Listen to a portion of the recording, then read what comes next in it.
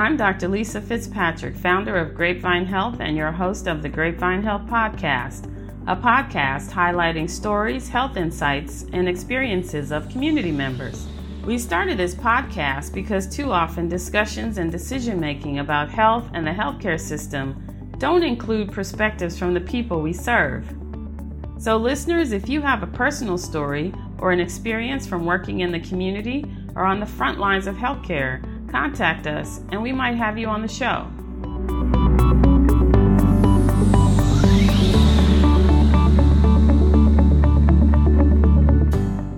Today, I'm talking to Miss Roney, an elder whose stepson died from COVID-19. She has self-quarantined for 88 days, and she's going to tell us why.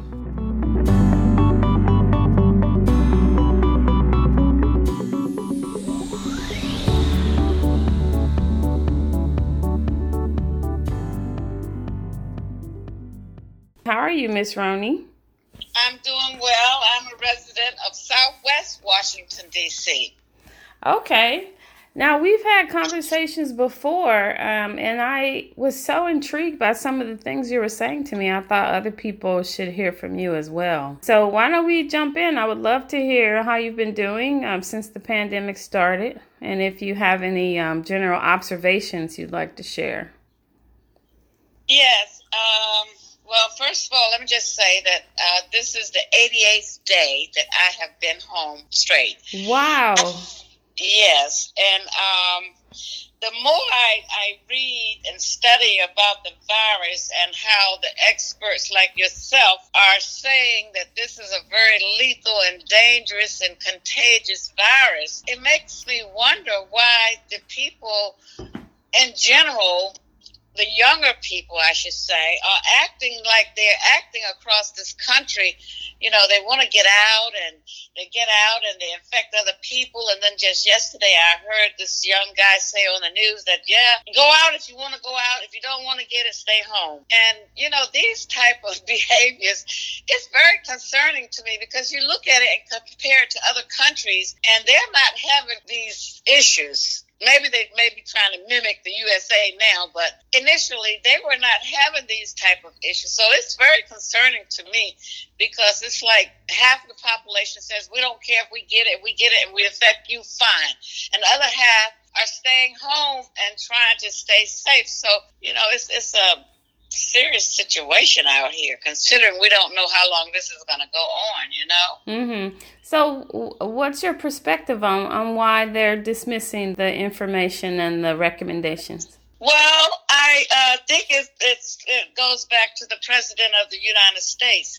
He has not taken this serious from the very beginning. He called it a hoax. He doesn't wear masks. He tells people to go out and lay up on top of each other when he knows the pandemic is spreading big every day. And a lot of people are following his call on this. And you know, North Carolina just had a spike in their cases of COVID-19 down there. The Republicans are supposed to have their convention down there in August, and he's putting a demand on the governor saying, do it or else we're going to pull out a convention away from North Carolina. And the governor says the pandemic is not going to behave in a political way. So, you know, he's making fun of Biden, the next president, hopefully, that he's wearing a mask, you know, and little kids look at this kind of stuff. And this is not a good behavior to model for children or for anybody. Mm-hmm. And it's interesting. You're right. The virus does not respect political views. So it's interesting that this pandemic seems to be playing out differently depending on party affiliation. That's really fascinating. I think you've hit on something really interesting. And it could be, as you say, people are taking the president's lead. But I'd like to go back a little bit and talk about your decision to stay in the house. How long are you planning to stay in the house and why?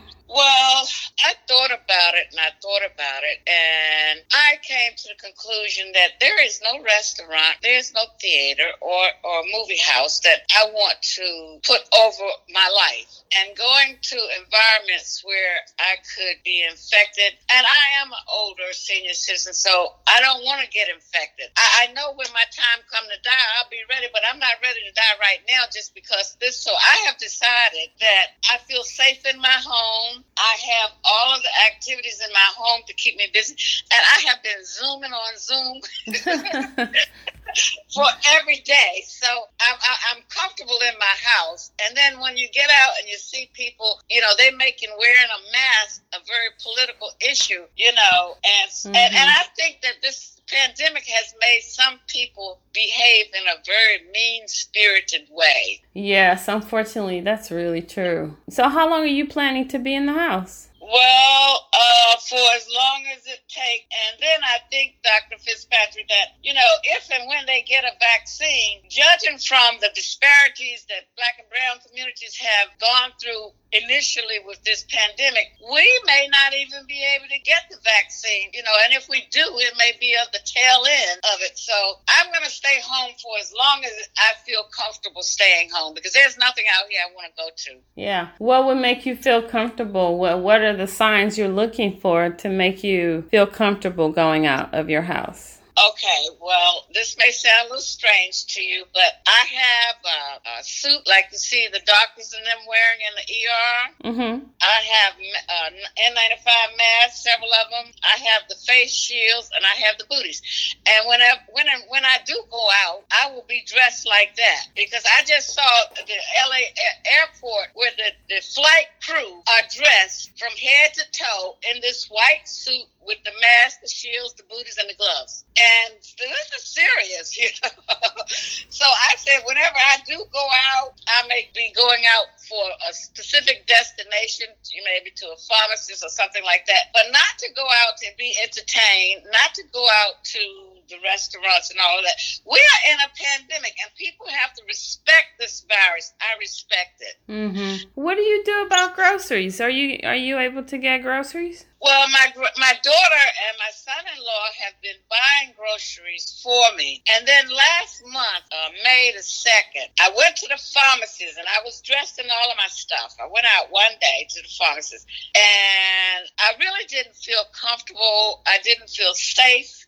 The people are driving faster, and I didn't feel safe. I didn't feel comfortable being out. So my daughter has been coming over, thank God for her.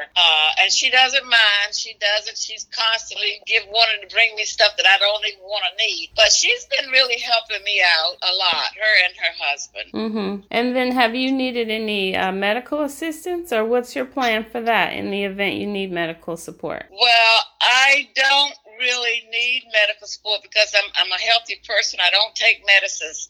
I take one small medicine, but I'm supposed to give some blood next month, and I'm going to call the doctor to see if we can do a teledoc about that, because I don't really want to have people doing blood work on me right now, and I'm healthy. Mm-hmm. Good for you. What's your secret? Eating well, exercising, praying, not adding sugar to my diet. Sugar is like a drug. Basically, not doing the sugars, because sugar can create problems in every area, as you know. That is so true. You're a good role model for a lot of people. Even myself, I have trouble with not eating sugar. So good for you. I also wanted to ask you, follow up on something we talked about before related to your views about what happens if you go to the hospital. And I would like for you to share that with people also, because the challenge we have with the messaging around coronavirus is that on the one hand, we tell people to stay home if they don't feel well and only go to the hospital if they really need to be seen. But on the other hand, if you're sick, you need to go to the hospital, and I think it's provided some confusion for people. And I feel like you had a very interesting take on understanding or making decisions about what to do in the event you become sick. Do you want to share that? Yes.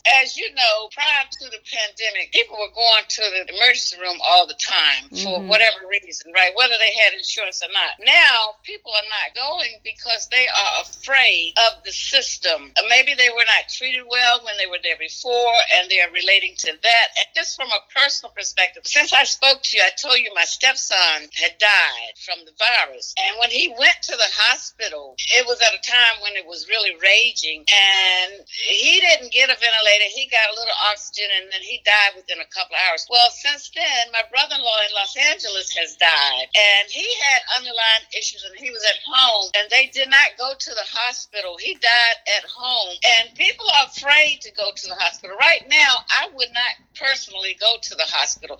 If I got sick, I wouldn't go. I would try to heal myself here at home, and if I really got sick, I probably would just stay in my house and die in my house, because I just feel, I've heard it from some nurses who went to New York from Las Vegas to work for the pandemic situation up there when it was really, really bad. And she came back and she was so upset and crying that she went on social media and told everybody that they are killing the Black people up there. Her mental state was really seriously affected because she didn't expect to see what she saw. And Blacks and Browns were being shoved in the corner and they died. That's why New York had such a big, great death rate. And a lot of people are afraid of going to the hospital, being shoved in the corner so that they can die, because a lot of this medical people are given the discretion to decide who's the sickest and who's gonna get this equipment or that equipment.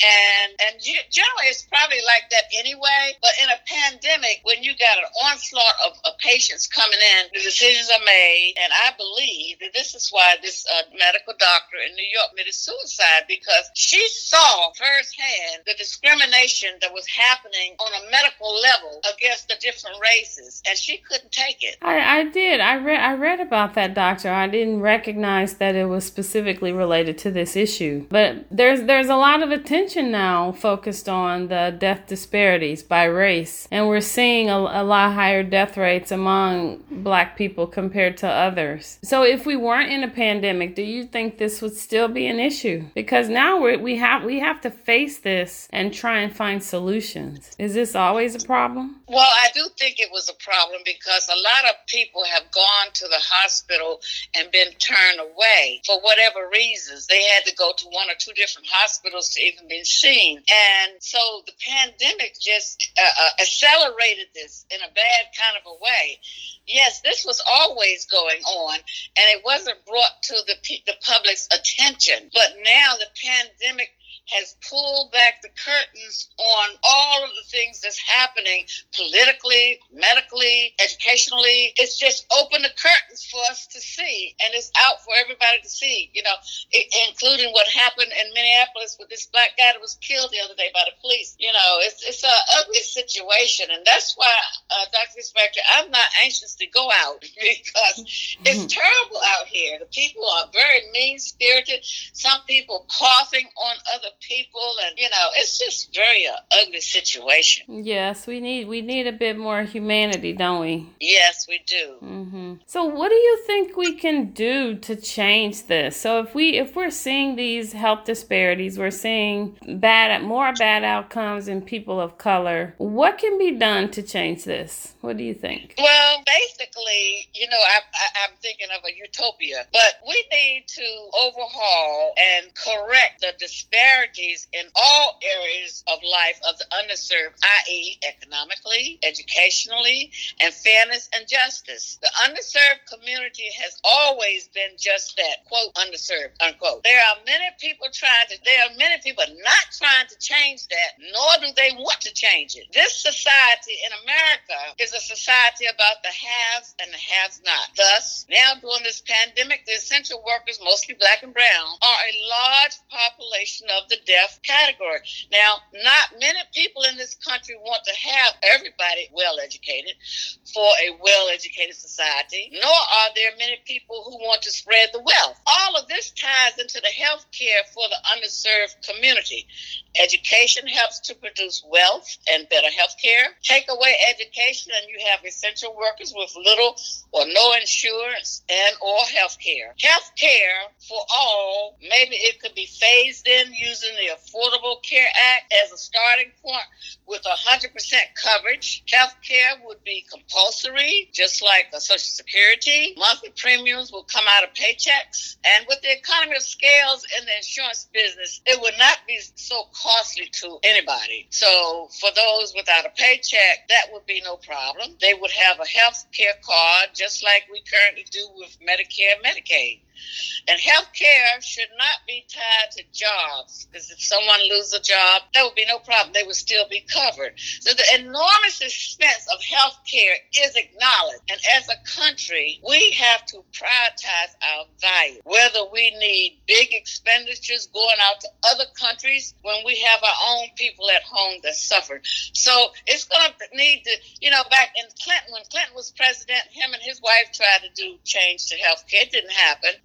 Bush didn't happen.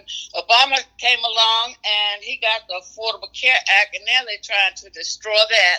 I mean, that goes back to the haves and the have-not. This country, they want the haves and the have-not. This is not, socialism or communism. It's always been this way from slavery, and it's this way now. And like I said, the pandemic has pulled the curtain back to reveal it all. And I don't even know what the starting point could be, because I'm thinking utopia, and I know that's not going to happen. Yeah, well, it certainly sounds like you've thought about this a lot. Maybe we should add you to some of the policy committees. You'd be a really important voice. Well, I just have one more question for you before we wrap up, and it's related to something you said about how you spend your days. You said that you spend a lot of time on Zoom. And this is interesting to me because I think there's a perception that older people do not engage with technology. How did you start engaging with technology, and what advice do you give others who might be seniors who are not so engaged with technology? Well, I've always been trying to keep up with technology, and I was a member of the Congress Heights Wellness Center for several years, and I've always been going to the gym and exercising and,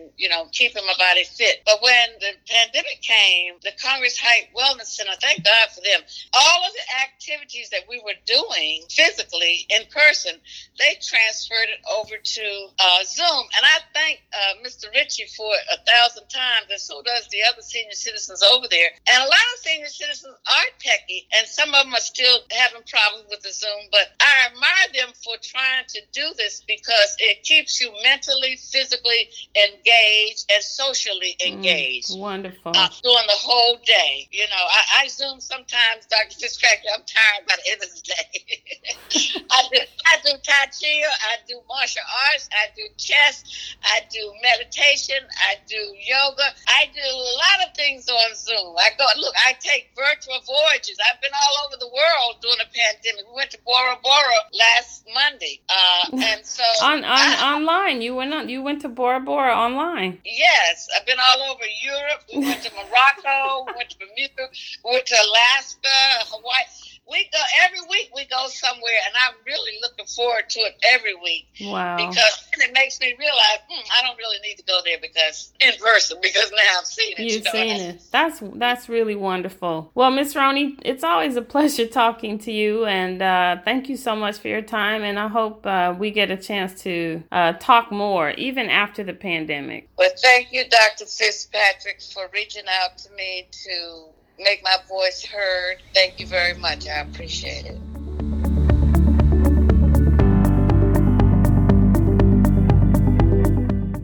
Thanks for listening to the Grapevine Health Podcast. Our producer is Nicholas Elias. Please like us on social media. You can find us at Grapevine Health on YouTube, Facebook, and Instagram, and on Twitter at Health Grapevine. Until next time, I'm Dr. Lisa, signing off.